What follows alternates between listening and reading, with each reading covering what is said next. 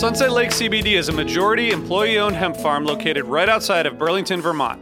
Before they started growing hemp, Sunset Lake Farms produced cream for Ben & Jerry's. Sunset Lake CBD doesn't use any pesticides or herbicides to grow any of its hemp plants, and they use organic fertilizer and other sustainable farming techniques to ensure the long-term health of the soil and to minimize their carbon footprint. So like all of us, my days are really stressful. By the end of the night, my kids are in bed, I'm taking a minute to chill, but I'm still unwinding. I recently started using the Relax gummies infused with CBD isolate, reishi mushroom extract, and ashwagandha root extract. I'm really glad I tried these because they really helped me get ready for a good night of sleep, and I really think I sleep better, so I'd highly recommend it. So check out Sunset Lake CBD today at sunsetlakecbd.com and use the code HFPOD for 20% off your order. That's sunsetlakecbd.com and use the code HFPOD for 20% off your order. Farmer-owned, Vermont-grown, Sunset Lake CBD.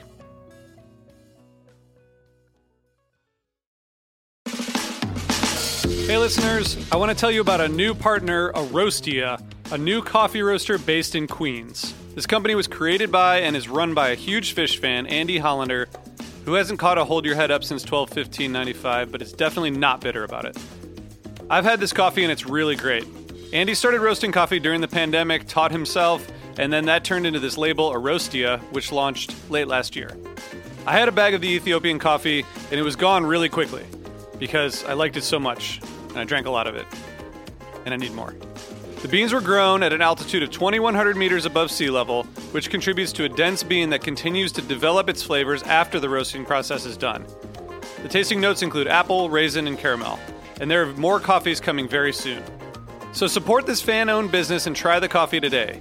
And for Osiris listeners, there's a 10% discount code on the site. Use the code OSIRIS at checkout for 10% off your order.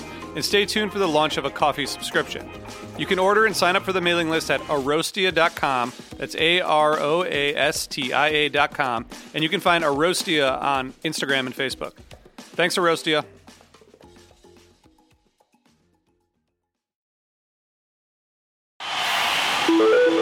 Osiris.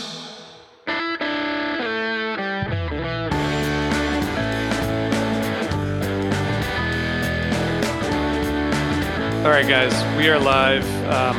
It's so great to see people already watching on YouTube, and this person, I'm not sure if this is a real person or not, who says, I love Osiris, and I'm excited to purchase goods and services advertised on their platform.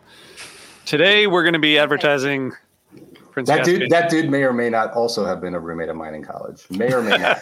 I can neither confirm nor deny. That voice that you hear, we have a guest today, Levi Blankenship. Levi and I have been corresponding. We met in Mexico, and I'll tell you more about that. But he brought us a bunch of amazing topics to discuss, and we're starting with this topic in defense of Prince Caspian. But Levi, we'll get into more of an introduction in a minute. But thanks for joining us.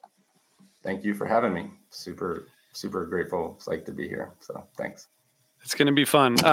Yes. I guess we should start by just saying there was a few things happened. Round Room vinyl release. Brian, is this important or like a big deal?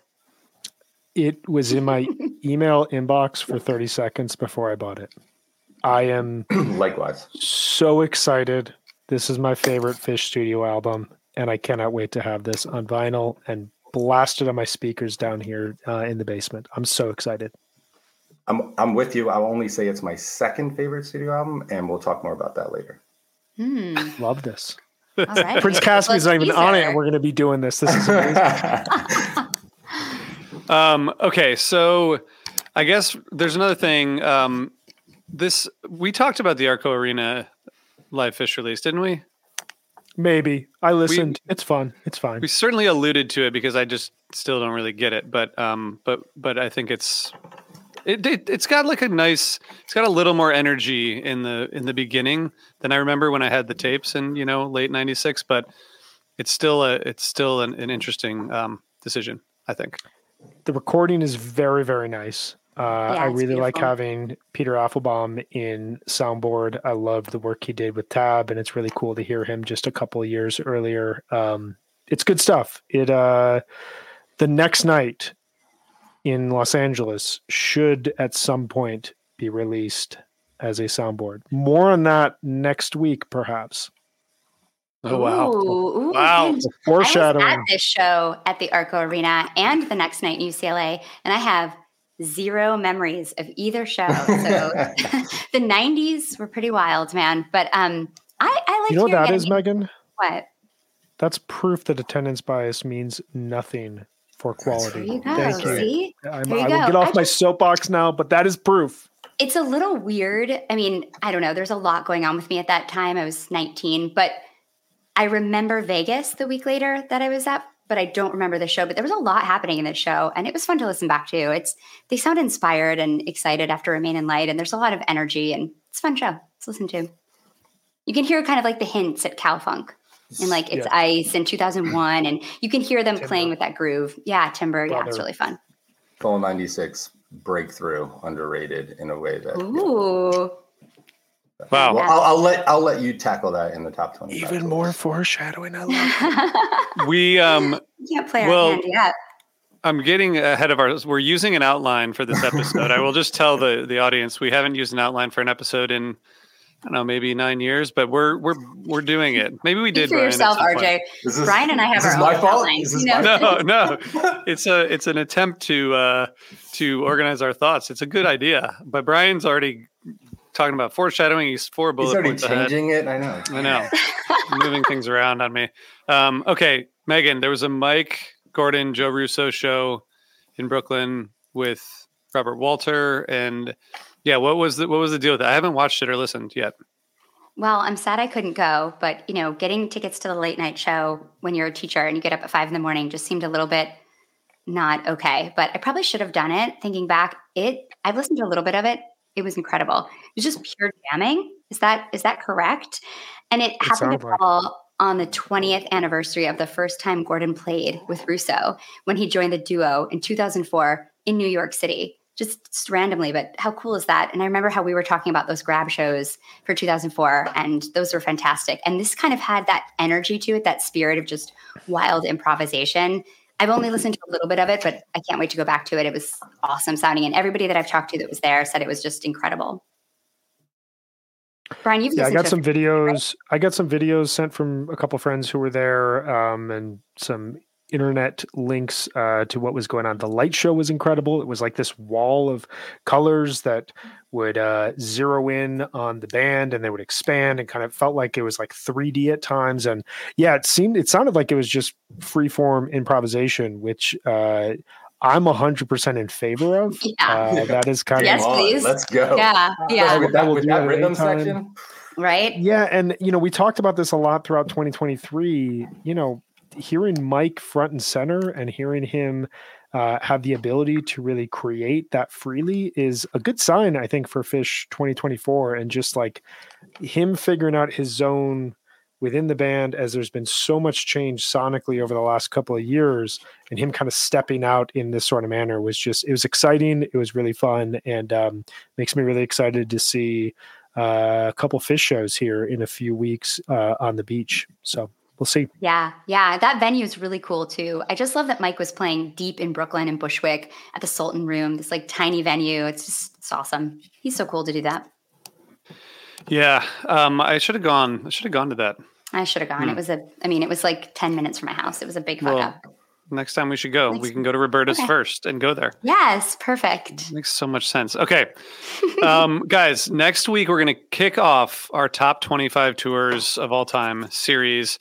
You, the people, have voted. We got hundreds and hundreds of votes, and it was really great to just see people participating. We got, and we took everyone's rankings, and then we moved them around according to our whims and preferences. And so, what you voted for will be represented in some way, most likely, unless you went in and voted, just to throw us off. But we're going to be kicking it off with number 25 next week, and I don't know what it is because no one's hinted at it, but it's gonna be really good. It's gonna be really good. I tried to break the voting, a la New Year's Game Head show, and I couldn't break it the way I had intended, so I apologize. We're just looser with our rules in Fish.net. Keep coming in as the number one tour in Fish. Exactly. Yeah, exactly. We're really excited to start the series. Of course, everyone who's been following along over the past year, we had a great time doing the last series, and we're going to keep it going.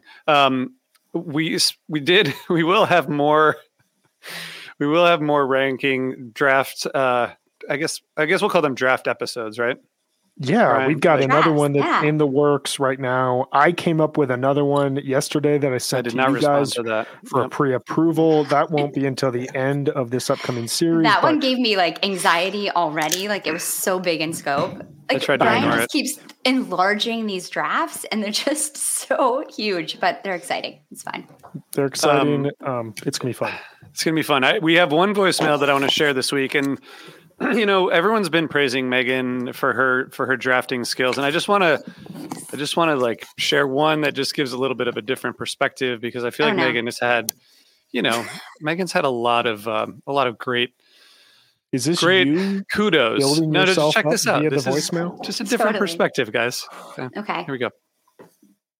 Hey, this is Jeff. First time, long time. Calling about your draft. That's fucked up. 98 overlooked by all of you. Bookended years with the Island Tour and that New Year's run. You've got funk, space, rock all melting together. You got more Europe. You got that jukebox summer tour, Lemon Wheel, Return of the Dude to Life. You've got naked guys running around on stage. Come on. Definitely valuable. And on the professional note, sessions at West 54th, David Letterman, California Benefit Concert, Farm Aid. They really have it all. Everything that you said about 97, everything you said about 99, double for 98. And RJ, you doubly fucked up. Even if you wanted to stick with 99, that should have been your last choice. 90s were all on the table for you. Good luck next time. Bye-bye. Wow. So two things. One, I really like how you could hear him scrolling through fish.net to remember set lists. And then, and then this happened. The other, I've gotten a lot of messages about this, and I think that it's a PSA. So if you just have an open-ended draft where anyone could take any year at any point in time, it takes away the chance that you could fuck up. Yeah. It takes away the strategy. There's no strategy. I had a friend be like, why don't you guys just pick from every year? Well, what's the fun in that? Then the 90s become, you can pick everyone can have multiple years from the 90s. Come on. It's just dumb. 98. I don't know. RJ had the last pick, and between 98 and 99, I don't think you made the wrong choice, because when I go for a show between those 2 years, I'm usually going for highlights in 98, but there are some real meaty full shows in 99 that I just love hearing that band's sound during that era, plus the jams. This is not a knock on 98. I know someone's going to come after me. Can't find me online, bro. You got to text me. But he's right. 98 was unfortunately left out of the draft, and that's just the way that it goes. It sucks. It sucks you had to have 2004 instead of 98. I'm sorry. I mean, I do think Megan played it. The strategy that Megan employed was masterful. It was, we were playing checkers, compared to Megan. So I do think she came out on top. We're going to do it again. And next time I'm going to, trust me. You're going to come so correct, RJ. You're just going to come in with strategy, just all these ideas. Strategy. I already have a whiteboard. I'm ready. I did. Hired a I did consultant. strategically. Yeah. He's going to come in and kick all of our asses and just not even smile about it. He's just going to be straight face the whole episode. I don't like you guys anymore type of thing. Nope. I mean, the motivation for me, honestly, and don't get mad, Brian, but I knew that Brian was going to do well in this draft, and it was his design, and I just really wanted to beat him. Yeah. The problem was I decided to make an unnecessary trade at the end that it's true. Was for content. It was all in favor of content. So you think if you had your original list, you would have beat me? 100%. I disagree. Well, we already did this. Okay, sorry, we're off. Sorry. Okay. We already did the draft. We're back on that. Someone get the outline going. Okay. So I want to say one thing. This guy who's based in New York, Andy Hollander, who's a listener and a fan of Osiris, he started a coffee roasting company called Aroastia, AROASTIA. And it's aroastia.com. And he sent me some coffee, and it's gone already because I went through it fast, and it's really amazing. Fans out there creating cool stuff. You'll probably hear more from him, but check out Aroastia. He's Andy's part of the New York freak scene and part of the fish world, and it's really cool. He's making good coffee already. So nice work, Andy. Okay, Levi, welcome. Thank you. Thanks for having me. Good to have you. I will say this is an interesting experience for me, right? Because I've been listening to you guys talk about fish for a long time, from the early days of HF Pod, and then the evolution in recent years has been so impressive, and the context within the larger Osiris network, and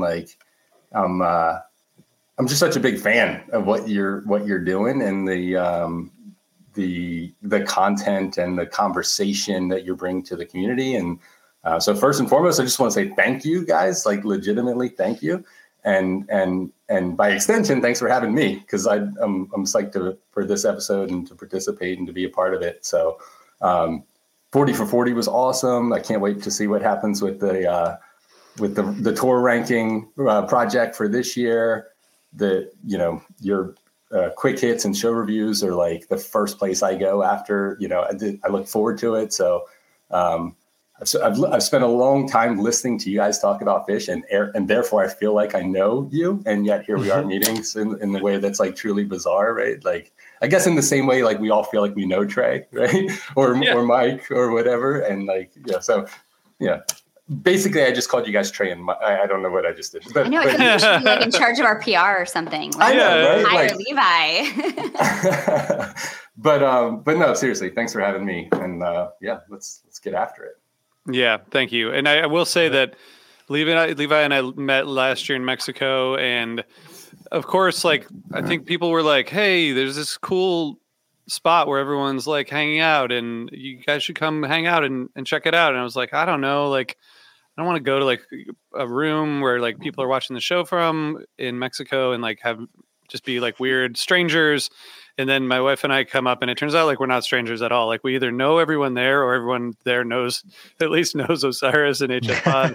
and for clarity, we're not just live streaming the show in a room. Our hotel room is on top of the stage, right? It was pretty sweet. Oh my God. Pretty amazing. It was when in Mexico, when you see those couple of rooms that are we were really, really, really lucky. That's the spot.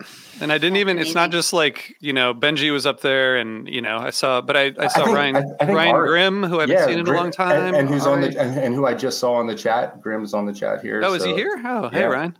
And I think Ari introduced us initially, friend of the pod, also, obviously. So absolutely. And I loved, thank you for hosting us, because it was really awesome.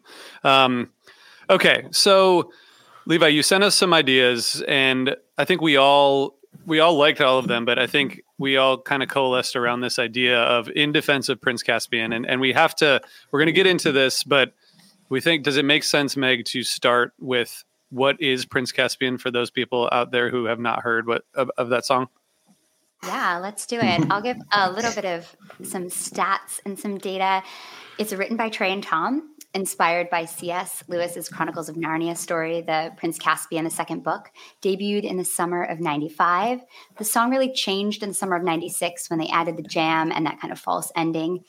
Also started to stretch out a lot in 97, which I'm excited to talk about. Last played October 10th, 2023, 8 shows ago. And it's been played about once every 11 shows, and it has been played 175 times with no notable show gap. And so on average, it's been played every 6 shows. So Trey likes Caspian. So if you don't, Trey really does. And I have some more stats and some more data for myth busting purposes, but I'm going to wait till we get to kind of the derision part of the outline, if that makes sense. That makes sense. I wanted to just share. I was trying to get some info from Tom, Tom hasn't said that much about this song. I think because it's like people know that it kind of was leaning on literature and all that. What he shared is that he included the line with stumps instead of feet as a joke and didn't expect it to be part of the lyrics, and was like, we should probably change that. And Trey was like, no, absolutely not. Like, there's no way we're taking that out. And Tom said that this happened with Stash and Chalk Dust and a bunch of other songs where he had like just, things in there as jokes. Yeah, placeholders. And every time Trey's like, no, we're not taking that out. So I feel like that's like a big part of the song, and that I guess was not intentionally there to be permanent. So okay.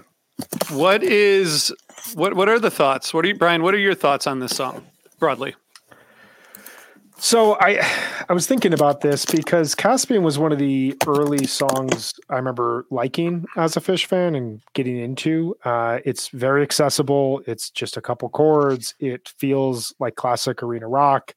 It's got that beautiful ending kind of false jam that you were talking about, Meg, that's at the end of Billy Breathes. It really ends Billy Breathes in a manner that makes that last half of the album feel like the last half of Abbey Road. And I remember like getting into this band. This was one of the songs that was early on. I like this song and I continue to like this band more until I logged online and was like, hey, I like these Phish songs. And people were like, hey, you're a bad Phish fan. And then I've been working that out ever since.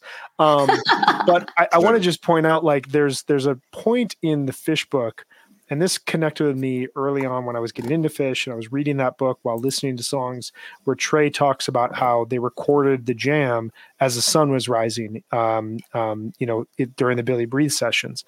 And I can never get that out of my head, because regardless where they play it, regardless if it cuts off a jam at times, like that moment of where they recorded it, the inception of that is a part of what makes this song beautiful. It makes it lasting.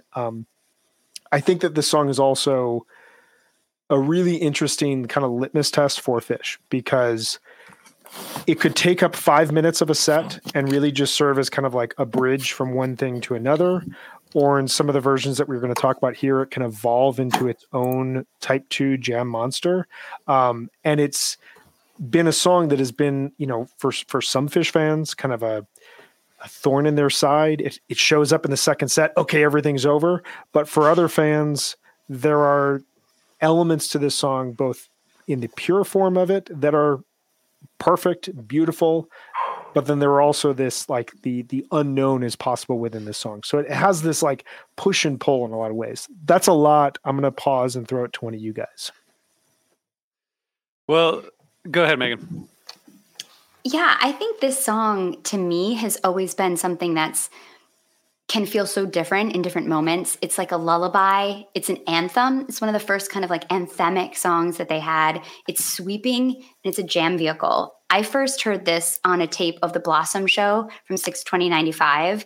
And I just remember hearing also a lot of talk about how it opened the 12/30/95 MSG show. And the first time I heard it live was in Europe 96, and they played it twice on that run. And then I heard it again at Red Rocks a few weeks later.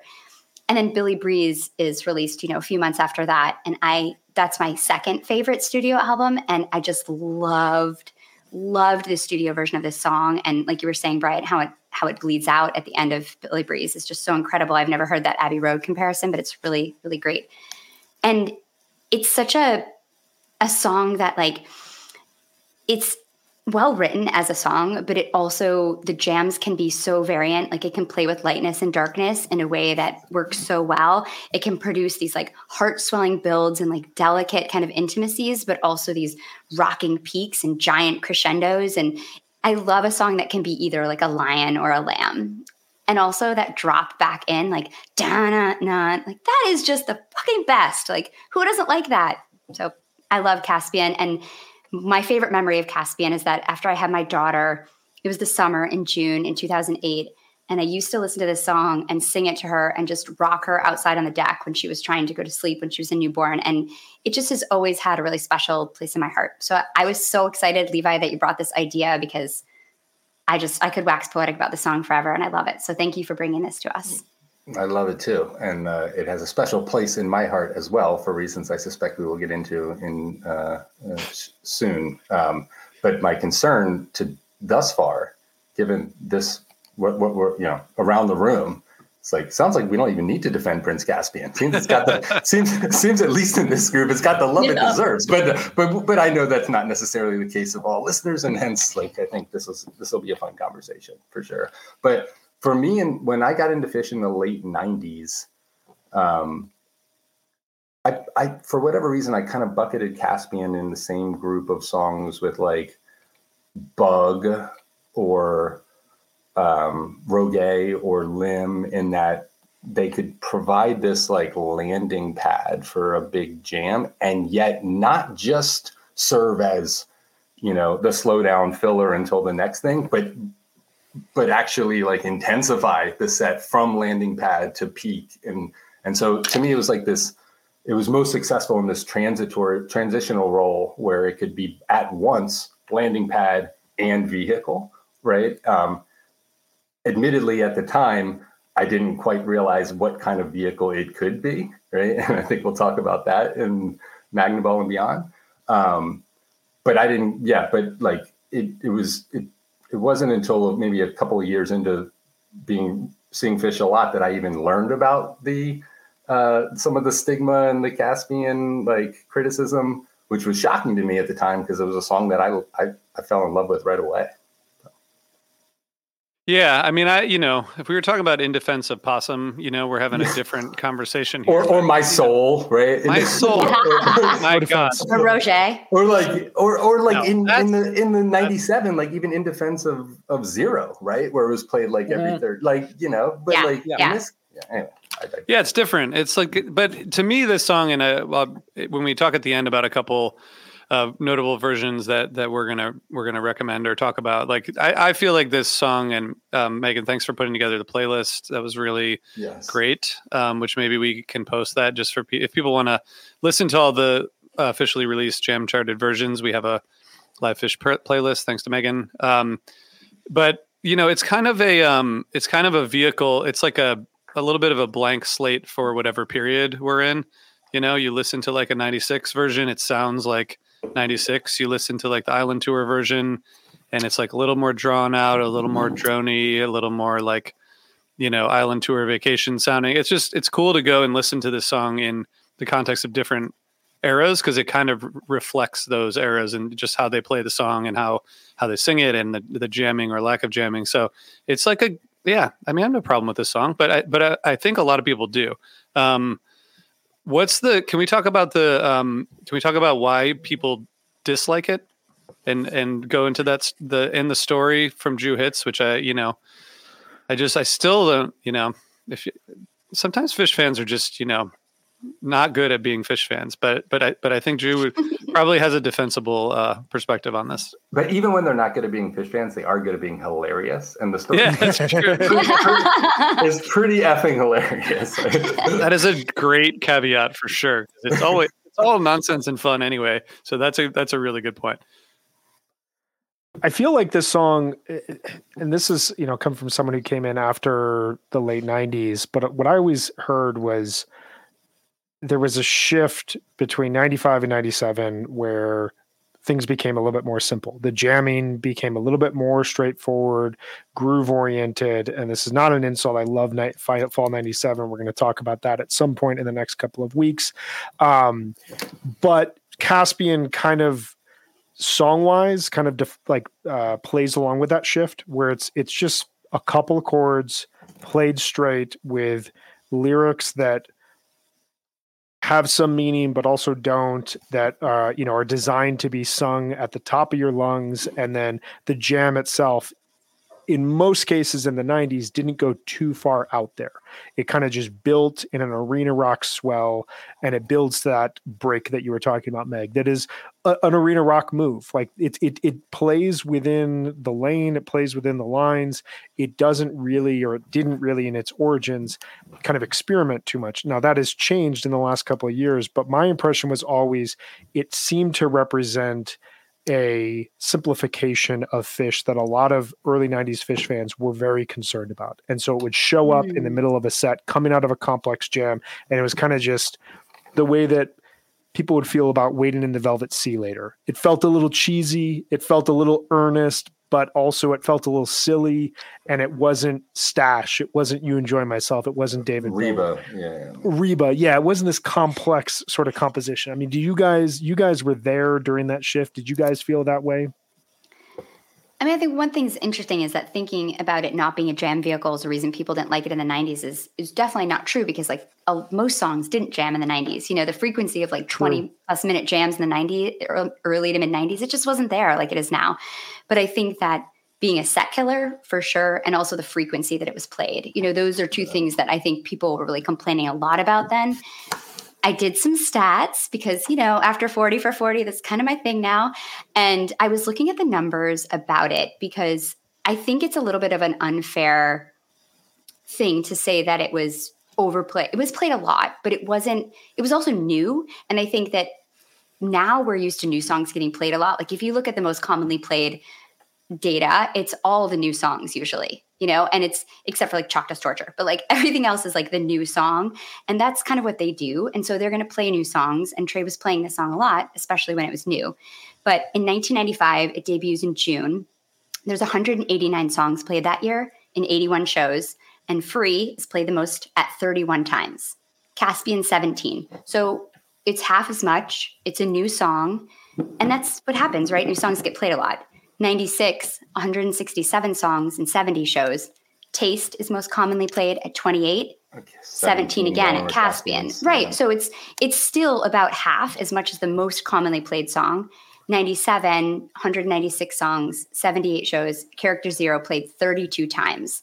This is the year that it kind of creeps up. It's played 22 times. It goes up in year 3. It goes up. It's not. Like, it doesn't follow that trend of new song going down. It's going up. And 97, it didn't get the cow funk treatment, right? But it does start to jam this year. Like, and it hits the jam chart 9 times this year out of 22 times when it's played. So like 9 times. 9 times. That's that's almost half of the times it was played. It hit the jam chart. So it was stretching out even when it was a brand new song, which I think people have always said like, oh, it didn't jam. It actually did. So I think that's kind of interesting. And there's more stats about that for 98 and 99. I'm not going to bore you, but it definitely stays under half. It's like a third in 98 and it goes down to half again in 99. So it's a song that Trey likes, but I don't think it's fair to say it was played all the time and that it didn't stretch out when it was played.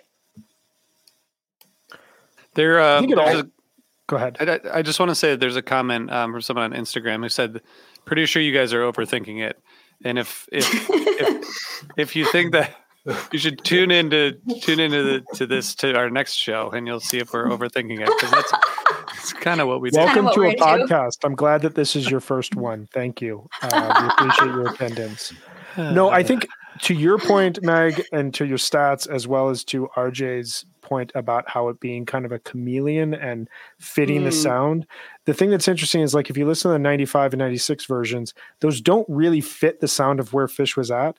And in 97, you can certainly make the argument that it's not getting the cow funk approach. But even in the fall, the versions outside of 1212, which is that type 2 monster, sounds like it goes into Isabella, it sounds like Hendrix. The ones before that are in line with the kind of ambient jamming that was starting to creep into Phish's sound. Think the Vegas Stash, the Philly David Bowie. Prince Caspian was getting that. It was heroic. It was stretched out. Everything was just like elongated. It wasn't, they were in no rush to get to the peak, and it really catered to that, which is a part of the fall 97 sound, even though everybody thinks that it's just a funk tour. Totally. But it was still primarily type 1, right? Outside of that 1212. Right. It's not like keys or anything. Yeah. Yeah. It didn't paint outside the lines, but could still be exciting and adventurous. And so one of the things that I wasn't there in 95, 96 to see these initial versions, but my perception is that the song was really written and developed for this like anthemic arena rocks vibe that the the reviews and the feedback from folks who were there that I trust suggest that they just weren't there yet to pull it off in that format, and that was maybe part of the initial pushback and and criticism. Was just like here, as you know, as Brian said succinctly, like it's a song that was simplified, right? The chord progressions are simple. The lyrics are simple. It was like the antithesis of the complexity and the what everyone fell in love with this band. And so we have this like simple song that may have been written to do a particular thing really well. And yet the band wasn't quite ready to deliver that particular thing really well at that time. And I can't or help the fans weren't ready to hear it, right? Yeah, right. One or the other. Yeah, precise. Yeah, for sure. Well, they talk about how they struggled with that in fall 96, and Prince Caspian is played throughout fall 96, but I can't like pull out of my head like real standout versions from that. Either. But like fall 97, to your point, like they're ready to be an arena rock band. Their sound matches the arena. Like those sounds do not match theaters. Like that, the sound that they were playing in 97, 98, 99 needs to fill up a 20,000 person room, and Caspian caters to that in a really cool way. Yeah. In the same way that Zero delivered that set closing punch, right? Totally. Like, for sure. Okay, so let's talk about so why is this bad again? What happened? Too many times it was played. But who's going to tell the .NET story? You want me to tell him? I think Brian shall, but we should say like, you know, Megan correctly pointed out that it was, even in those years, it wasn't the most frequently played song. But they're still playing this song more than, you know, roughly once every 4 nights or more, or in some cases more than every 4 nights.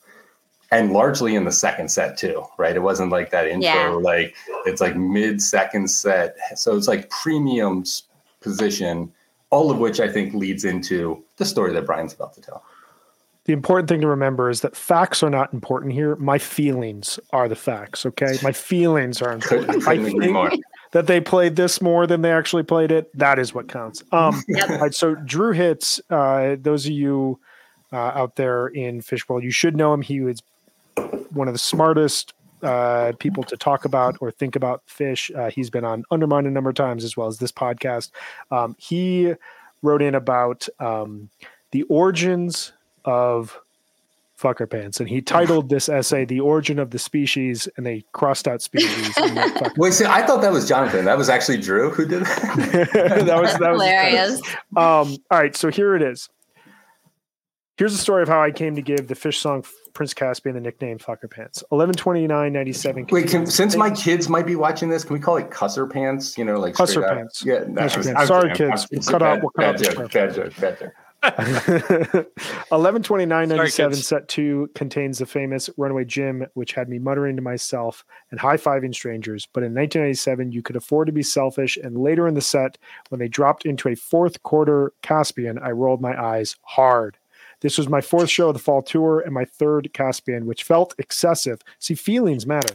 It was also my 17th in barely over 2 years. I was done. That's I posted the set list as soon as I got back to my parents' house in Sudbury, as I always did after a show when I had internet connection. In my quasi-official style of the day, I wrote Fucker Pants, commonly known as Prince Caspian, like it was some kind of official name for it with no other explanation in the post.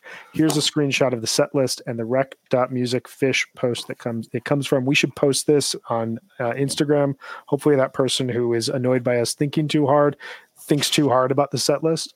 The next day, my good friend Charlie Dirksen started a blaze from One Tiny Spark. You guys catch that reference? By also referring to it as Fucker Pants in a post, and it was off and running. It spread faster than I could ever imagine. It wasn't overnight, but it really wasn't very long until every single serious fan, quote, serious, okay? We're defining serious versus unserious fans here, would know exactly what you meant if you said Fucker Pants, which is wild and hilarious and my crowning achievement in life, which is not true. Okay, Drew's done some really, really impressive stuff. Don't cut yourself short here, Drew. This is the second most important thing. Yeah, after bringing back the second Mike's Gem. Yeah. That is number 1. There we go. There we go. Maybe at the time, this was the most important. Yeah. Exactly. At the time. So I want to, there's a bit of semantics here, because the part of the story is how the word Fucker Pants came into existence. The story has probably morphed in my head over the years, as all do, but the premise is my dear friend Peter's little brother Paul aka the Bullet, started cussing up a storm when he was 5 and their father sprung into action. He told little Bullet that he couldn't go around swearing because it was offensive to people, but that he would make a deal with him because he understood that sometimes you have to let off a little steam. Don't we all? Don't we all? This is where the story gets amazing. Thank God. The deal was that he would allow his son to make a list of every single swear word that he could possibly think of and say them into a tape recorder. And anytime 5-year-old Bullet was really mad about something, he was allowed to go to his room and listen to a swear word off the tape. But in exchange, he was never allowed to curse again for as long as he lived. Wow. Little Bullet took seriously the fact that he would never be allowed to swear again for the rest of his life, so he was worried that he was going to leave one off the list and regret it forever, to the point where he started making up swear words to cover his ass. One of the words he made up was fucker pants. So at one point in time, there was a cassette tape containing a 5-year-old saying fucker pants, and that is the best part of the story. It's a pretty good story. Fast forward to 2022, somehow Tom Marshall, who I don't know well, but have become friendly with doing some stuff for Osiris, connected the dots that I was the guy who nicknamed the song he co-wrote with Trey, Fucker Pants, and he tweeted at me as the MPP version started, saying that he hoped I enjoyed it because he knew I was there. That was a hilarious moment, and that is the story of how I nicknamed Prince Caspian Fucker Pants. Addendum. There's an addendum to the story. Wow. Okay. I think I nicknamed it Fucker Pants in December 1995. I went to Halloween 96 in a Death to Fucker Pants t-shirt with a scary mask, so it was definitely no later than summer 96. But no one outside the extended Northwestern fish circle of the time had ever heard it called that until that rec.music.fish post. And I wasn't trying to make it go wide. I was just feeling salty. Drew Hits got a 59-minute jam and then coined the term fucker pants later. Loved it. Can't make this stuff up. Yeah, you really can. And that was a great story, which is going to be followed, no pressure, Levi, by another great story. Oh man. Which is because I think we need to get to your story now because we've done a good job of, getting 40 minutes in without you actually being able to talk about why you. I think it's going really well. It really is. It really on is. track for us. What is? Tell us why this song for you. Yeah, like why was this even on the table for like content options for me, right? So I'll give a little context backstory here. I'll do my best to keep it succinct, and you guys can be sure and tell me if I'm failing. Like I got into fish in the late 90s and went in pretty hard and heavy, right? I'm a nerd at heart, and this was something that was easy to nerd out on, that I fell in love with, and I could talk in a way that would, I won't bore the listeners with talking about how much I love this band and what it's done for me and for my friends and my family and so on and so forth. But what I will say is that when Coventry was my 50th Fish show, and at that point in time, like I was super satisfied with what I'd seen and with everything about the experience. I mean, don't get me wrong. I couldn't have been happier in 2009 when the Hampton shows were announced. But the relevance here is that about a month before Coventry, and then I met my then girlfriend, now wife, Yana, and this was, we got married in 2008. It was kind of a perfect timing for me in that, like, Yana was not a Fish fan. She didn't know anything about this Fish thing. It was like the band was over. It was like I was moving on with the next phase of my life and professionalism and career. And like it didn't come up a whole lot, if I'm going to be perfectly honest, in a way that's like today kind of shocking. And so post-marriage, when Fish announced the Hampton shows, and she's like, "Wait, you're going where? You're going to Hampton, Virginia for 4 days? Like, what the hell's going on? Vacation? What's wrong with you?" And Yana, who's probably listening, I don't know. She's actually taking the kids to piano lessons right now, but that wouldn't shock me if she's tuned in. Like the musical overlap was real, right? Her favorite bands were the Talking Heads and Bowie, and there was no shortage of overlap, but it just didn't feel like the type of thing that at that point in time, like I needed to explain or articulate. long story, I'm already doing a really bad job of making this story succinct. But point being that welcome to the pod. I know. I've learned from the best, right? You've taught me well.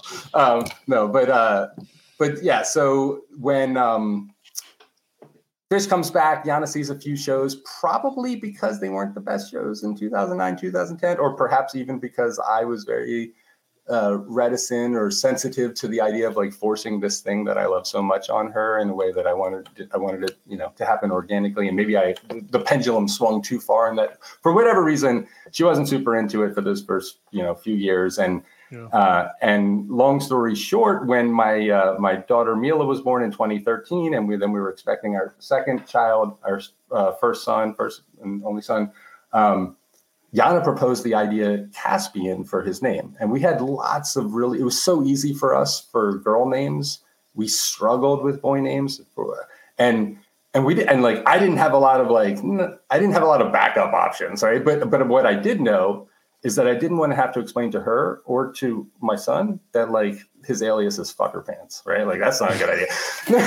And so I was totally, opposed. And again, Yana's coming at this not through the angle of Fish fandom, but through like the Caspian Sea and like nautical vibes. And I got to be honest, it is a pretty sweet, pretty cool name, right? So Yana's advocating for Caspian as to be the name of our son.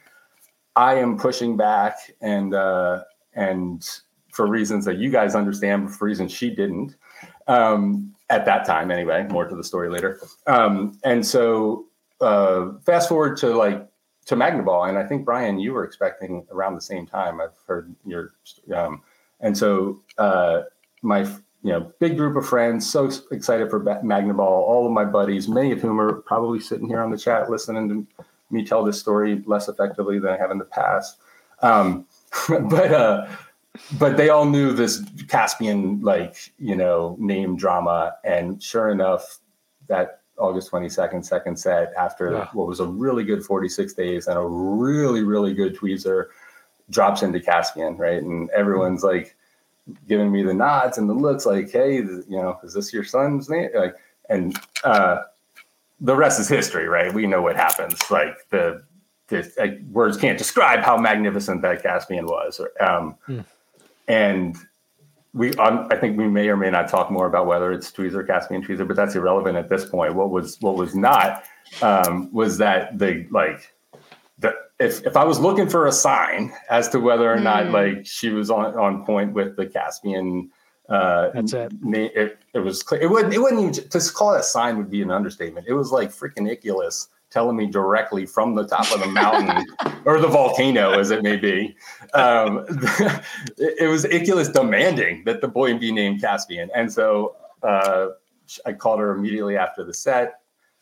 I've changed my mind, Yana, I've changed my mind. I think Caspian's the right name after all. I love that. That's magical. And it was mad. It was like one of those just those weird situations where like fish and life, right? Like the intersection there where it's just like there's I don't know if it's coincidence. All I know is like there's a sign here. And so a month later, 6 weeks later, little Prince Caspian was born, and he's amazing and awesome and no longer little and probably will be like running in here from piano lessons, making an appearance at some point. But so that's back to you now, and exactly. He's like, that's not the best version of Caspian. But anyway, so that's part A of the story is as a fish fan who was acutely aware of the stigma and the Cusser Pants history, and yet who loved the song so much. It was like me coming to terms with I wasn't sure if I wanted to name my son after a fish song, even loosely, let alone if I did, I'd be like, let's call him Tweezer, right? Like that would have been like my go-to. but clearly it was meant to be. The story takes another quick twist if I can enter chapter 2, which is that a few years later, really starting, I guess, around like the Boston Cream Baker's Dozen night, I think was a turning point. Yana, my wife, has like increasingly and with intensity becomes a huge Fish fan, right? And like we don't miss. She sees every show with me now and has for years. So now she's like getting so into Fish, and two things. One, it forces her to realize why I was skeptical, why I pushed back on it. She's like, why is everyone talking shit about Caspian? Like, this song's amazing. It's our son's name. Come on, what are they talking about? So that's a part of it. But then the other part was, all I can say is Fish works in mysterious ways. And so Yana went all in and is all in on Fish. And what is the one song every 5 shows, 10 shows, 15, 20, 30, like what's the one song she's chasing? Prince Caspian, right? Like no. That doesn't seem right. It's impossible. It's statistically like absurd, right? The Steinberg Zizek stats like have like it was. That's I forget crazy. the percentage. It broke the stats. Yeah. It's like it's impossible at this period of time to see 35 Fish shows without seeing Caspian. So although I will say, I went 24 years without seeing Caspian. 97 between versions.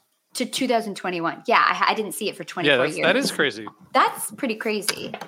Obviously, there was some time off for me and for the band, but it is weird now. I think that's very weird to be going to shows regularly and not see it. To be seeing shows regularly. So much. But so when she gets it, it's going to be amazing. Well, it has happened for clarity. So, but yeah, whew. But so like, here. It reached a boiling point in the Mexico 22 shows, where it had been like just an absurd amount of shows with no Caspian, to the point where like she may or may not have threatened divorce if they don't play it in Mexico. Wow, she thinks you can pull some strings. I can only assume. I can only hope it was a joke. But yeah. So just to like set the stage, there's a ridiculous Everything's Right jam going down that third night in Mexico. Awesome. Already successful and just on the verge of getting deeper and like, let's go. And Trey aborts the ER jam for Caspian. And the celebration on the balcony, RJ, which you can relate to having been there the following year, it was as if it was like Terrapin Station, Bob Beach 98 style, like celebration where like everyone like for Yana, like, that's awesome. And I'm sure everyone thought we were crazy. Like, what are we doing?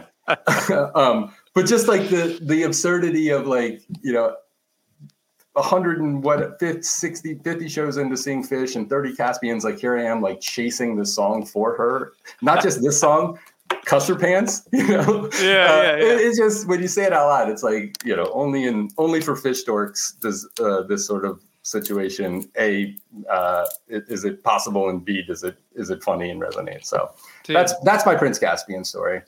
Amazing. Yeah, that's awesome. Really, my son's awesome too. And if you like, there's just no other name. I can't believe that there was any consideration of any, like a Caspian Blankenship, like the nautical vibe. Like that's just such a great name. Like, what was I thinking? Why would I have let somebody's criticism of Prince Caspian on the internet in 1996 change the way I thought about Take that, Drew Hits. Take that, Drew. And so I'm so glad that that Magnaball taught me, or showed me the way, or like show me the way, and therefore that we're here talking about this today. So. Amazing. Thank you, Levi. Thanks for sharing that. That's a really awesome story. I actually made it all up. So. That'd be even cooler. To get on the show. I wasn't even at Magnaball. I don't have kids. We have to. So you mentioned Magnaball. We each chose 2 versions we wanted to share, other than Magnaball, because we knew we would talk about it. But you mentioned it. But what else do you all have to say about Magnaball, the Magnaball Prince Caspian? Because that was kind of a historic moment in a lot of ways. Okay. I thought so. Can I be honest about something? Yeah. Are you going to do the tweezer Caspian tweezer thing? No, I'm not one of those people. I actually believe in the truth, and the truth is that it is tweezer into Caspian. Anyone who tells you that tweezer Caspian tweezer is a liar, they're lying to themselves and to everyone around them. I love Prince Caspian. I think I stated early on that I loved it as a fan, but I understood, and I was acquainted with the cusser pants story and the fact that it could rip chord jams. And I'd seen it happen from time to time. And I remember being in that field and absolutely loving that tweezer. That tweezer is gorgeous. It's deeply underrated. If any tweezer at a festival could be deeply underrated, it's that one because of what comes next, which is probably why people try to tack on tweezer to screw over Caspian and give tweezer another, moment. Yeah. And I remember I was texting with my brother who was not there, which you're not supposed to do at a Fish show, but whatever, I was. And he was like, this tweezer is beautiful. He was like, every time the camera like zooms back, like it looks like the sun setting, it just looks gorgeous. I was like, the music is matching the moment perfectly. Like I was so happy that is my zone of music. And then there is no segue. They cut off tweezer and go into Caspian. And I remember texting him and going, I wish that tweezer had kept going, and just like feeling like this is what happens sometimes with Caspian. It's just Trey just barrels in and says, we're playing this right now. Mm-hmm. And then they drop out of Caspian. Fishman's drums are just like, ba, ba, ba, ba, ba, ba, ba, ba, and it's like echoing throughout the entire field, and it builds then for the next 10 minutes. And I hugged so many strangers. It was on par musically with watching the Chicago Cubs win the World Series. It was I don't believe what I'm seeing right now. I don't believe what I'm feeling right now. Everybody was losing their minds. It was legendary. I mean, RJ, you were there. You feel the same way? Well, I'm just going to say, imagine if in that moment you also were realizing that like your son's name had to be Caspian App, right? Like it was all of that intensity that you just described in that moment of like, I can't believe that this is, anyway. So yes, that's it. It's really, really awesome. Yeah. I mean, it's great. It was a huge moment. I mean, just standing out in that field, I think I'm not sure I really understood it when it was happening. I was just sort of like blown away by that whole show, and to have that end the set, I was very confused about what was happening, but I like knew it was just awesome. It was like one of the, like, I was like, this can't be Prince Caspian still. Right. Like something must have happened in the meantime because it's just too wild. It was a great moment. I think like a very notable moment, maybe led to also, we've talked about 2017 and the kind of stretching out of non-jammed songs. And I think in some ways this was like the start of that, which, it's a great continued into the Baker's Dozen and beyond. But yeah, I mean, what an amazing moment. And I can't believe that all happened to you, Levi. Really, really cool. I know. I love that. Go ahead. Yeah, I say two quick things. One, while clearly I am firmly in the camp of tweezer into Caspian and not tweezer, Caspian, tweezer. I will say though that the teaser tweeze around the 7.5 minute mark, I think 7.5 to 8 minute mark, to my ears, like really unified and established to the band themselves that like, yes, we're doing this, right? Whereas like the first few minutes, like they broke free of Caspian proper promptly upon the jam, and yet it wasn't even being there for those first couple minutes. I wasn't certain that we're about to get like a crazy type 2 Caspian. It felt like at any point it could fade out into a 0 set closer, right? When even still listening back, that tweezer tease really ignites and unifies around like a direction, and from there it's a game on explosion. And like I would argue, I legitimately would argue those to the best peak of 3.0. Not like because it wasn't the traditional like build bright light peak, but like this just organic like swelling of energy, and then the mic crazy in the way that the neither the boards or the odds can pick up on, but like the bass notes that Mike drops in that peak and the way it just shook through the like it can't be captured on recording. You had to feel it, and trust me, it was like you felt it. It was insane. So anyway, it's a good point. And I will say, if you look at the LP on LP vinyl releases that Fish has done, they've done 2 from 3.0. This tweezer into Caspian and the Ruby Waves. Yeah, from Alpine. So, I mean, it's interesting. I hadn't thought about that until you said it, but I guess it probably is one of the biggest biggest peaks of 3.0. It's kind of awesome in multiple ways. My biases are obvious, but I'll stand by it. Yeah. It also like legitimized this song. I think in a way it allowed you, like, you know, the way that like Trump has allowed like racists to come out and like say, like plant their flag out, like this, the Magnaball, like Caspian was, you could come out and be like, I like Caspian. Like I love Caspian and I'm not ashamed anymore. Like I can say it. I couldn't I feel have like said it's better myself. Safe space for Fucker Pants fans. Exactly. Not that, and I think that, you know, Trump, you know, people that Megan's describing and Caspian fans are probably exact opposites in most ways. If there is a Venn diagram, it's small, but they're not very overlapping. Yeah. It's been well documented that Caspian fans are very, very, very big fans of low taxes. So that's where the parallel is. Everything's not overlapping. Yes. Yeah. Right. Okay, so I'm gonna lead this off if that's okay with you guys, just in terms of a couple versions. So I went back to the debut, the 6/8/95 debut, which is rough because they don't really know the song and they don't really know what they're doing. But it's the first show of the most important year of their career to date, maybe still.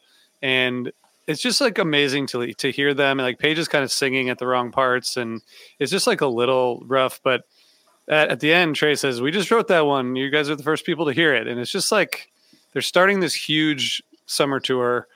And they decided to just like play this song that clearly wasn't that well rehearsed. And it just like the crowd went nuts. And it's just really cool how the crowd gives them this room to experiment, you know. It's just like a beautiful thing that they're like, here, we just played this song not that well, and everyone went nuts. So that's that. And it's an interesting kind of evolution to today. The other one is 4/5/98, which is just, like I was saying earlier, like this song like really adapts to whatever the style is, and this version is just perfect for the last night of the island tour. The intro has like a little more effects. The chorus, like Trey's, like just has extra, you know, he's just there. It's so celebratory in the vocals. And then there's like a little jam before the outro.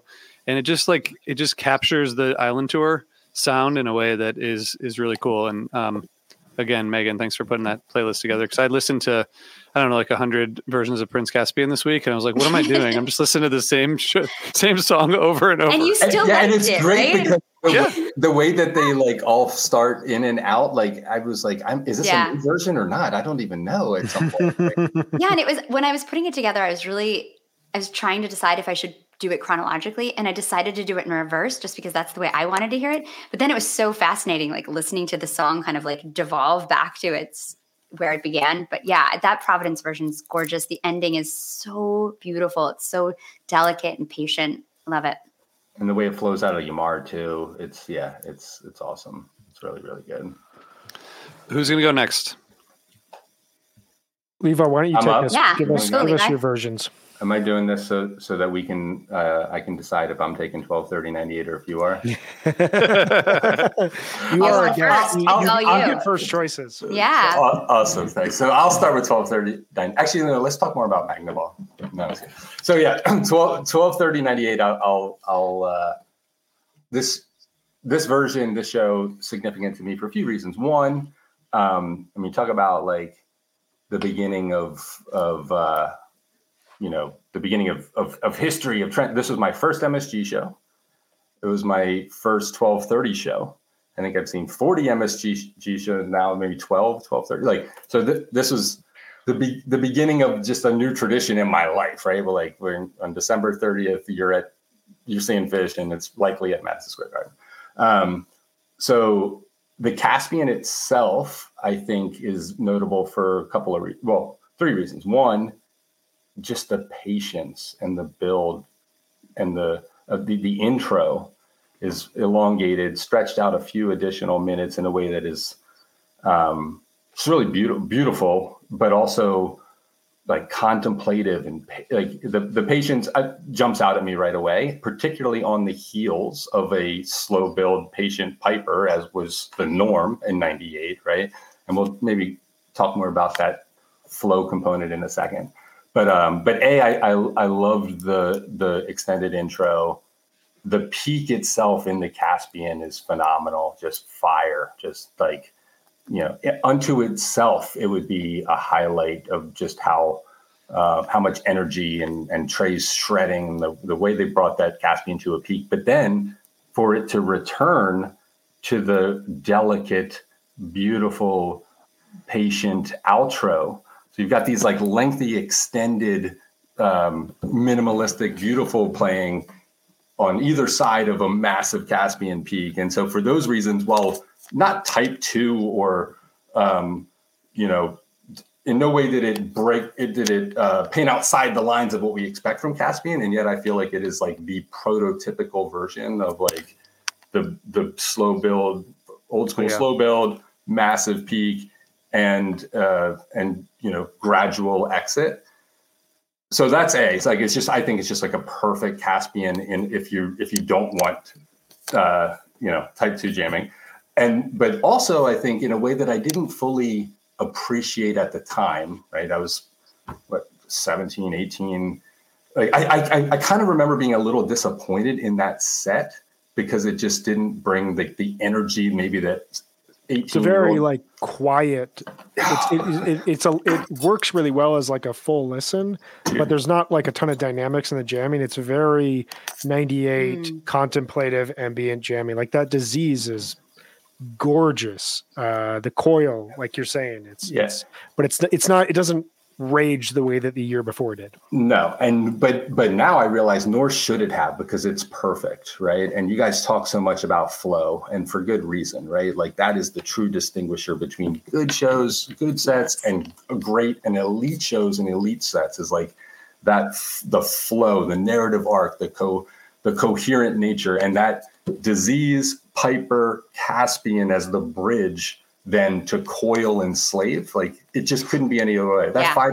It's why we love 5-song sets so much. Right? Like it's not just because it's 4 or 5 songs. It's because the fewer songs played, the less chance there is to like make a misstep in the flow. Right? It's just like it's perfect, and it couldn't be any other way. So anyway, so 12/30/98.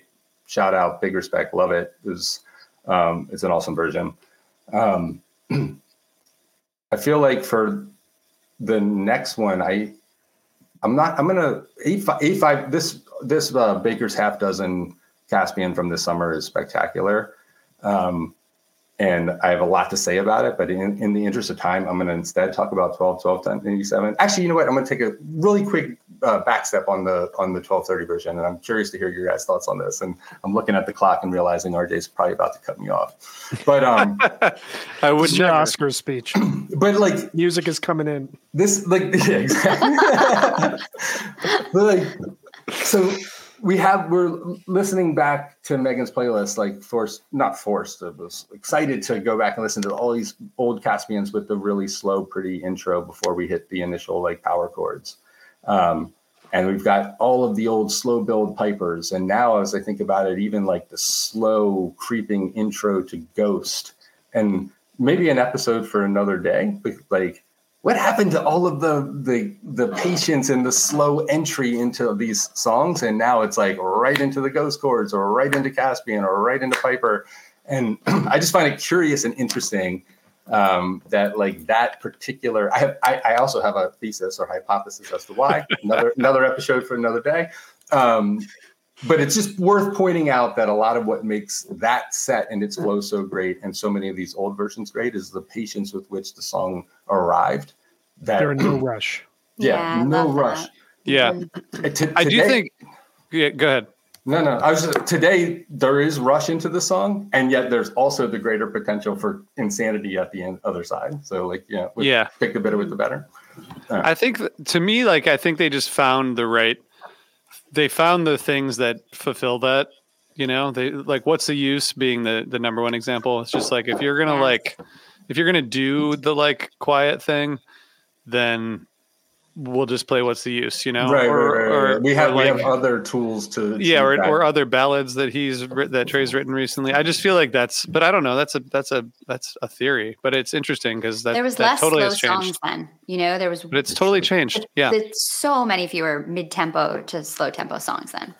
Well, and their jamming now is much more. We'll take a little bit of this sound from this era, a little bit of this sound, and it's all kind of like a mosaic of who Fish was and where Fish is going.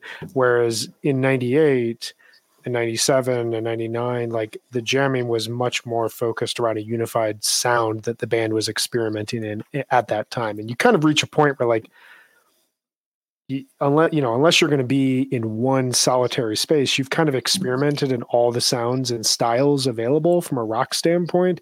So now you just combine those and figure out where the overlap is. And that's where things get really exciting in 3.0 and 4.0. Hey listeners, I want to tell you about Music Masters Collective, a nonprofit organization that produces unique music events, providing opportunities for fans and artists to meet and collaborate in an inspired and creative atmosphere. Every week they host different events, all with the opportunity to learn from world-class musicians like Oteil Burbridge, Trouble No More, former members of the band, the Milk Carton Kids, Nikki Glaspie, Stephen Page, Justin Furstenfeld, and many more. This June, join the Fab Foe and special guests for Magical Mystery Camp. This all-inclusive, once-in-a-lifetime music vacation experience in the heart of the Catskills will be packed with nightly performances, workshops, speakers, song circles, open mics, and so much more. If you're a performing musician at any level, bring your instrument. If you're a music lover, bring your good spirit. It's an amazing experience for individuals, friends, and couples alike. Registration is open and spots are already filling up, so register soon. Scholarships are also available, and spots are extremely limited, so visit magicalmysterycamp.com/helpingfriendly to learn more. That's magicalmysterycamp.com/helpingfriendly.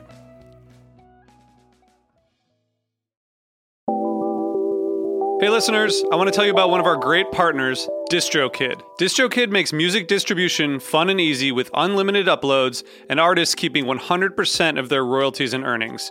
If you're a musician and looking to get your music out there, DistroKid is the way to go. DistroKid is available for iOS and Android and is now available in Apple's App Store and the Google Play Store.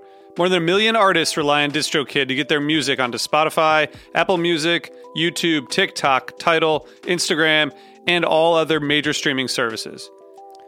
And with DistroKid, you can upload new releases, see your financial progress, get notified when you've earned royalties, withdraw money from the app, view and share links, check your streaming stats, and a whole lot more.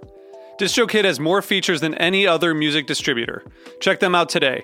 Go to distrokid.com/VIP/helpingfriendly. That's distrokid with a capital K.com/VIP/helpingfriendly for a special offer. Thanks, DistroKid. Couldn't agree more. Yeah. Meg, do you want to go with one of yours and we'll kind of go around here twice? Yeah. Well, Levi predicted that this would be my choice, so I guess I'm predictable. But the Pittsburgh 7-19-17, just gorgeous right off the bat. You know, like you were saying, Levi, I think one of the things that really hit me about listening to all these versions of Caspian in a row was how willing they are to stay after the peak. And I think that this version really pursues beyond the peak. It's so contemplated and patient, so soulful. Mike is just delivering so hard in this version. Page is on the organ. It's sultry, it's sublime, and then it just crescendos into that gorgeous peak. And when you hear them come back in after, Trey's like triumphant joy when he starts singing, you can just hear he's so happy. He's smiling. Everybody knows they've been on this awesome journey together, and you can hear it in his voice. And this version, it's fantastic and phenomenal. Yeah. It's phenomenal. It's just, it has everything I want in a jam. And I kind of forgot about it. I think I texted our text change. Yeah. Right? Like what? You walk up out of this and you're like, mic drop, like this is all we need. But I forgot about this version until this exercise, and I just was so happy to listen to it again. And I've listened to it like 3 times this week. It's also, I mean, that's such a great version. It's also similar to the Magnaball version. Like, I don't think that one was as like world altering in the way that the Magnaball version was, where it's like, oh my God, you can do this with Caspian. But that is the last show before the Baker's Dozen. Yeah. And if you think about those 5 shows that lead up to the Baker's Dozen, you get that huge Simple on night 2 in Chicago, huge Mr. Carini on night Completely. 3.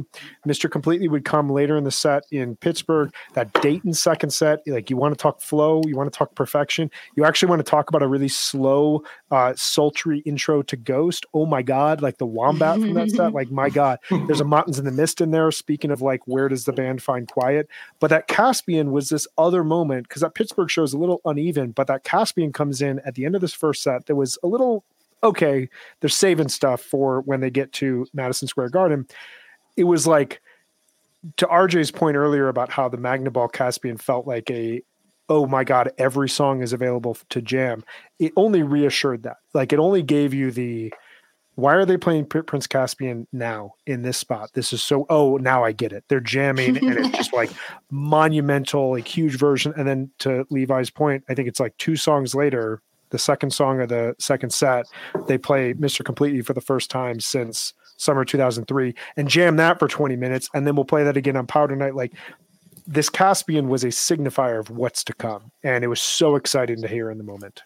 Absolutely. And I think in a way that makes sense in context or in hindsight, because the band themselves were preparing for like how we're going to play 13 straight nights without repeating a song. And we need to rely on a few additional songs, like Completely, but we also need to rely on our ability to improvise and create. And the Caspian was a precursor to that, as we saw countless times throughout the dozen. So. Follow whatever rabbit hole happens. Yeah, for sure. Yeah.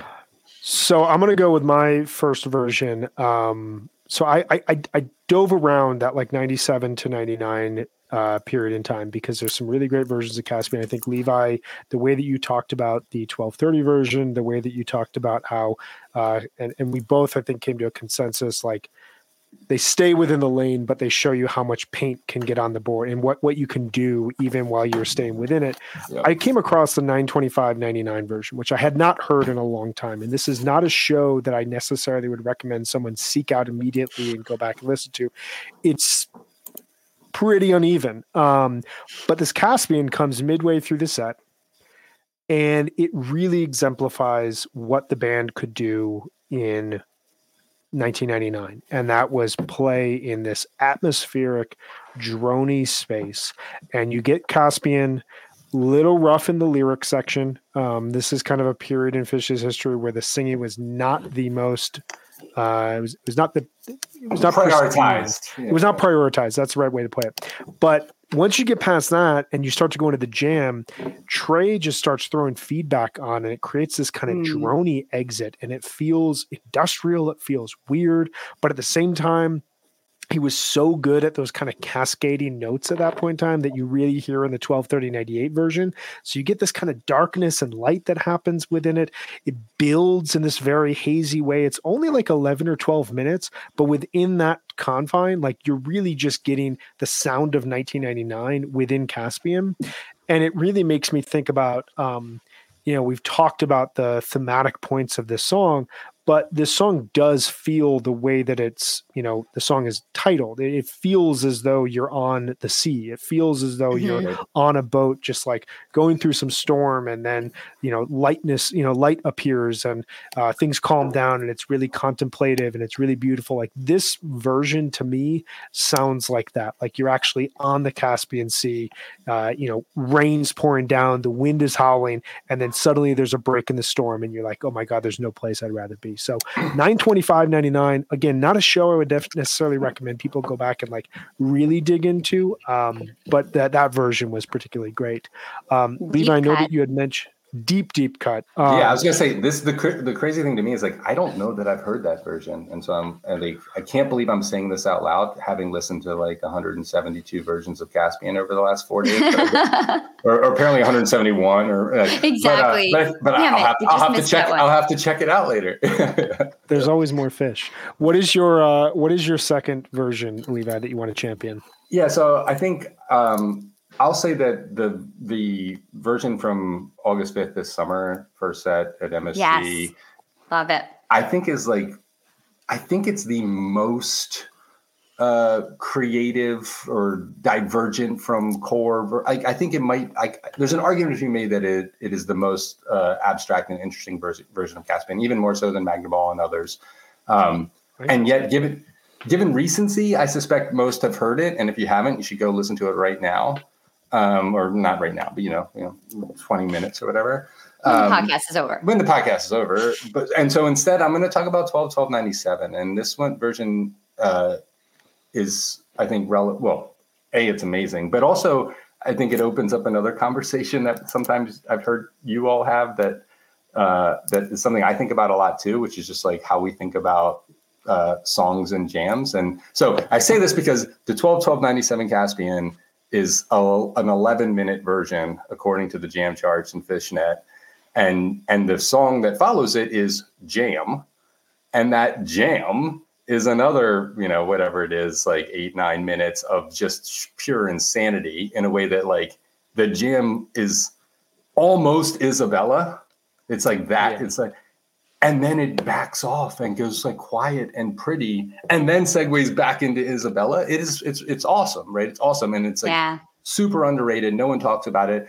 I think in general, the 12-12-97 show is underrated in the with the Bring the Dude the following night. So I get like the Albany and just in the context of the embarrassment of riches that is Fall 97. So, and so like I've was surprised when I went back and listened to 12-12-97. And I'm like, actually, this is a 19-minute Caspian. And this is the longest Caspian ever played.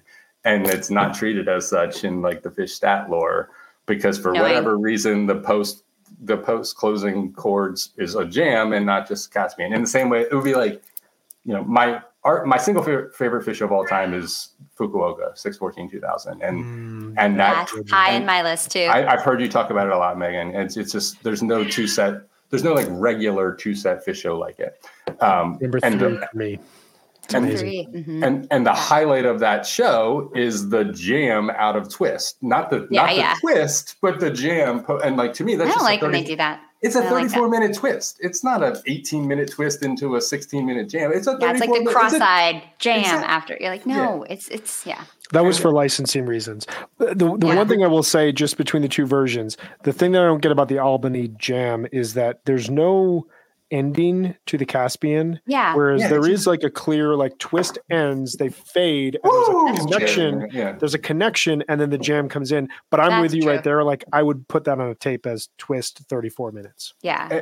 Okay, fair. But I cite the 12-12-97 version, despite putting my plug in for 8/5/23, because I think it deserves greater, acclaim as an 18-minute, as the longest Caspian ever played. Well, I thought Brian was going to pick that because it's really? Did I pick both? Mm-hmm. I picked both of yours, Brian.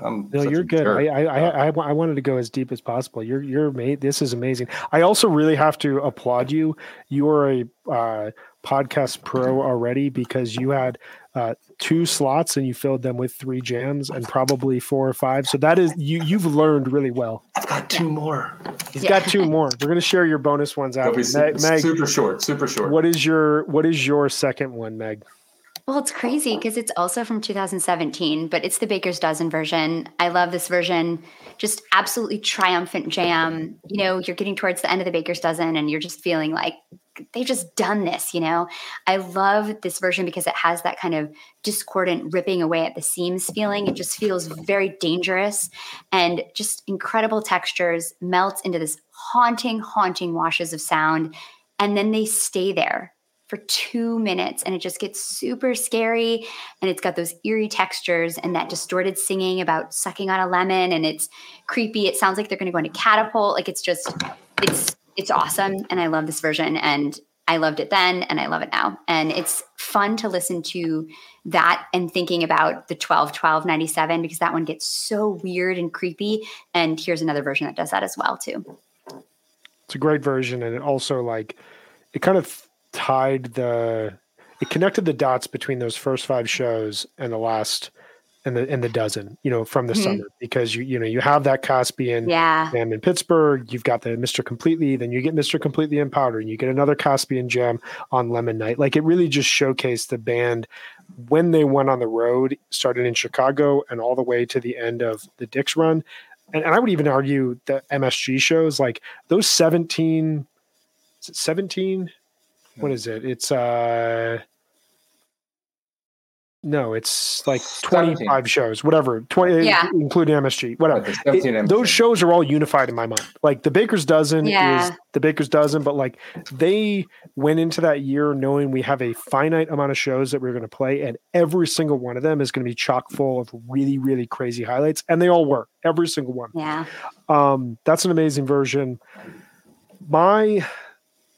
So I'm going to be very predictable as well, and I'm going to go with a Dick's 2012 pick because I have to, and it's a version I don't necessarily hear a lot of people talk about. This is 9/1/2012. This was the first Type 2 version of 3.0, and I want to be honest again because I believe in honesty. So this was the second song of the second set. They opened the second set with Golden Age, and if you recall, the early period of Golden Age's history was a quasi jam vehicle that never broke out of Golden Age. It was not until Hampton 2013 that we got a full, like, oh my God, we are expanding beyond what this song is capable of. And now we're entering a new territory with this song. And so the version from Dick's Night 2, and this is coming the night after the Fuck Your Face show, which is a monumental night. I remember walking into that show expecting to be disappointed.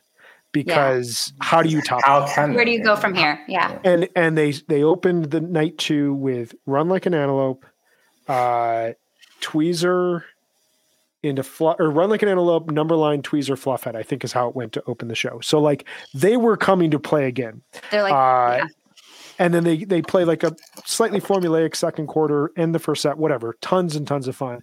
They come out for the second set, and it was kind of this like moment of truth. Is this run going to elevate where the band is at this point in time? Or are we just like, we got this amazing show on Friday and everything after that has been good. They come out, they play this Golden Age. It's a good version. Definitely recommend people checking it out, but they definitely rip chord to Caspian. And I will never forget the groan that I uttered because it was the same thing as Magnaball. It's like, we were there and we just decided to throw Caspian in here. This is why we're doing an In Defense of Caspian, because, this song toys with our emotions. This version immediately exits Caspian, similar to the Magnaball version, but they're not as confident or powerful yet. They're still discovering what they can do at this point in time. And one of the things that made 2012 and Dick's 2012 so exciting was like in the moment you saw them realizing like, holy shit, like we're jumping off the cliff here, and we're just like, we're seeing what happens. And like, you could watch it on the stage. Like the guys were a little freaked out about what was going on, but they were embracing it. It goes into this big old rock peak and then fades down into silence. And then it builds again and it goes into light, and it goes into a very important version of light. It goes into the Dick's light, the jam that I think matches the Magnaball Caspian more than any other jam in 3.0. Like those peaks, that is a World Series winning peak right there. Like the white lights, every single hand is in the air. People are high-fiving. People are hugging each other. This was a very critical moment, and Caspian is right at the center of it, because this Caspian could have led to a set that just went completely off the rails. And instead it went to that light. Instead it jams, and then it goes to that light. And without that jam, I don't think that they knew that they could do what they were going to do, because there's a moment in that light where it sounds like they're about to go into Boogie On, like 7 minutes in, and it's just going to be completely abandoned, and they stuck with it. And this is all happening in the moment. Caspian is a huge part of it. So very, very, very loving, big version for this. Please go out and check that out if you have not listened to it in some time. He's on a vengeance in that version. Yes, totally. He is just like, he is driving out of that ambient space. Like he's on a mission. It's so exciting to listen to that version. And there were so many moments like that from that weekend, and that like having that Caspian be a part of it. Yeah, I mean, if you're if you're ranking those jams from that weekend, it's not in the top 5, but like it's an embarrassment of riches that whole weekend in terms of the way the band was playing. So I know we've all shared 2. Let's go rapid fire here. Everyone's got one more, I know, because I can look at the doc here. Meg, what's one more you got? I mean, I'm just going to say too, Ventura 98 just has to get a shout out because it does. It's just one of the most beautiful versions that there is, and that has to be said. And I would say probably my next version that we didn't get to talk about yet, I'd say probably 123098 from MSG. Just great. Oh, wait, you talked about that one already. I'm going to say the Alpharetta from 71423. Just absolutely beautiful. Great version. Soaring, beautiful type 1 peaks. And that's one thing I love about Caspian is that it doesn't have to go type 2 to be amazing. Nope. It can be gorgeous when locked in. Yeah. What do you got, Levi? Give us one more. I was sending it back to you, but I'll take it if you want it. So I'm sending it back to you because, at some point someone needs to mention 731.99. I'm not going to do it. I just did. Please do it. No, the video's there. But really quickly, I think two things. One, I thought this would be like, I didn't know that this would get covered earlier in the way it did, but I think it still warrants mention here. The album version of Caspian. And I say that because to me, Billy Breathes, it's not the greatest collection of Fish songs on a record, but it is my favorite Fish record in terms of like the album as a piece of art, as a singular unified flow piece of art. Like, I think Billy Breathes was not only the most successful example at the time of Fish creating an album that achieved those heights. And it's funny because in my notes, I had referenced the back half of Abbey Road. And then I backed away because I didn't want to be hyperbolic. And then Brian, you went right there right away in a way that I shouldn't be surprised about, because every time that I listen to you guys talk about Fish, I feel like you take words out of my mouth. And so, yeah, I think the back half of Billy Breathes, particularly Bliss, Billy Breathes, Swept Away, Steep, Caspian, is like perfection. And Fish has never achieved 20 minutes in the studio like that. And there's a reason why it concludes with that Caspian, right? It's perfect. So anyway, I was gonna give what I thought would be an unexpected shout out to the studio version of Caspian, but it was alluded to earlier, and I think it warrants repeating. And then the other version I want to mention quickly, other than 731.99 in Japan, go check it out on YouTube if you haven't seen it. John Fishman is a machine. Is in reference to what I think is the single greatest Fish Dead collaboration of all time. And so the Warfield, the Phil and Friends 99 shows, if I had one pick to go back in time and see shows that I wasn't at and yet realistically could have made happen, probably it would be those shows. And I find it significant and interesting that in the course of the planning and preparation and practicing for those shows, I'm sure that there was a list of songs that Trey and Paige brought to the table. The Wolfman's makes sense, with the Disease with Phil playing them like makes sense. Chalk Dust, but I think it's not insignificant that Caspian was selected as one of the songs to make that transition, and to hear like Bertha, Caspian into was it Saint Stephen, right? It's like Caspian into Saint Stephen, and that Caspian jam. Go back if you haven't heard it. Go back and listen. It is like if in your mind you picture like the majesty of Fish jamming and what the Dead can do, and you combine them, and like it is a perfect example of like Fish, Dead, Offspring, and this Caspian jam with Trey in many ways taking a backseat to Kim Off. Anyway, I'll stop, but yeah, I wanted to just make sure that everyone was aware that Fish, Phil and Friends, Caspian for $16.99. That's awesome. Second night, yeah. Awesome. Yeah. It's an amazing version. My last one I'll say quickly is so we've talked about the importance of the Magnavox Caspian. Not only did it give us the sense that any Fish song could be jammed, it also led to this kind of rebirth in what Caspian became. And there were two versions in particular, both Mexico 2016 and Mexico 2017. 2017, the second night of, 2016, the second night of the first year of Mexico, does not get the love that it deserves, has an amazing cities in set one, has a great light, but it has the second set that has a really minimalistic Golden Age, a really minimalistic 46 Days, Caspian that is very minimalistic, a really good Halfway to the Moon midway through the second set. Yes, I just said those words. I promise. don't take my word for it. Go and listen. That whole second set actually really rules, even though it looks very strange on paper. But the next year, the first night, 113-17, this show gets zero love as far as I can tell. But it has this segment in the middle of the second set, Fuego into Caspian, into Twist, into Seven Below, and then Golgi, that really, really works and is beautiful stuff. And the Caspian is this kind of wall of sound jamming, and it really hints at like where the band was going. That whole second set is just minimalistic. The band, no band member is trying to outshine the other. They're just playing as a singular unit. It's not the best set list on paper, which is why I think it gets a little bit of a bum rap. And that second year in Mexico, people were still a little unsure. Like, is this going to be a thing? Are they really going to be playing quality shows down here? I would argue Mexico 2017 is the second best year that they've ever played Mexico. All three of those shows. 2022 being the best? 2022 being the best, 100%. 2022 was basically like fall 2021, but in the sun. Exactly. But this Mexico version, this Mexico run from 2017 is definitely worth your ears. I definitely recommend people check it out. That one is like unsettling and unbeautiful in like a cool way. It's like thrashing and like, it's just, you know how Caspian can be so beautiful and this version is not. It's awesome. I still think that they knew what they were doing 6 months later when they got to that Mexico run. And it's kind of this like weird laboratory for strange setlist calls that ultimately work and dark atmospheric jamming that would really appear later in the summer.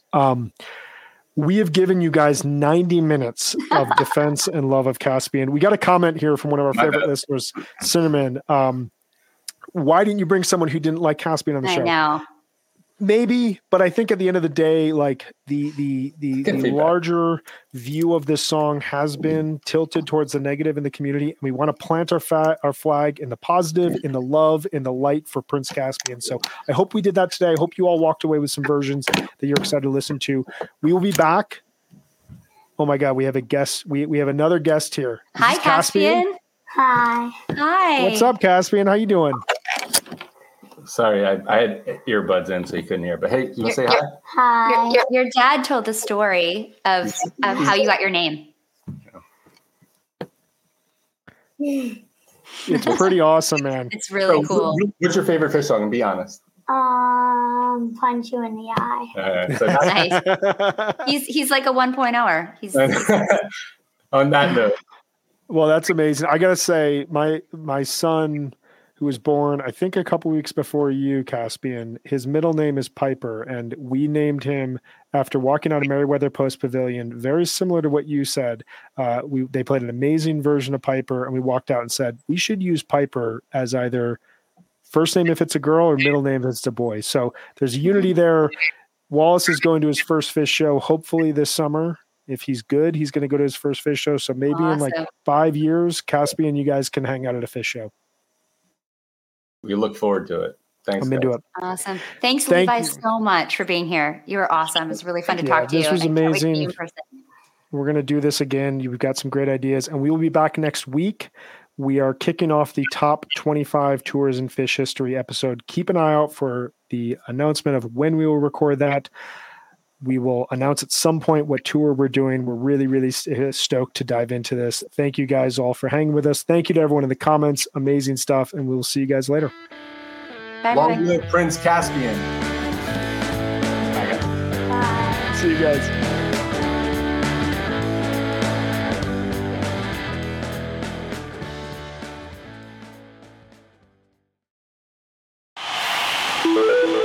Osiris.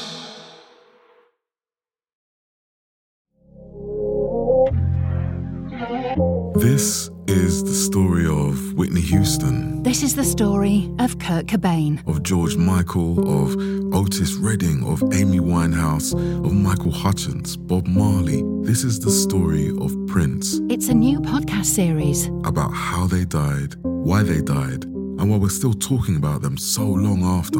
It's like nothing you've ever heard before. It's storytelling. But it's more than that, because rock stars, they tell us how we feel. They change our mood. They change the clothes we wear. the people we hang out with. The way we remember things. It's them who give us those ludicrous moments, the ones where you're jumping around, singing your heart out, feeling understood. And it's those moments we'll help you remember, the ones you're thinking about right now. That feeling. That feeling. It's coming soon from Crowd Network. Just search for Death of a Rock Star on your podcast app. And subscribe now. Hey everyone, this is Tuck from Fit for a King, an off-road minivan. Every week I bring you fun interviews alongside your favorite metalcore entertainers with my new podcast, Get Tucked. Join me every Monday with bands like Counterparts, Crystal Lake, like Moths to Flames, and many more. We play unsigned and undiscovered bands, deep dive into each artist's history, and of course provide the greatest breakdowns in current metalcore. Tune in to Get Tucked every Monday, out now through Sound Talent Media.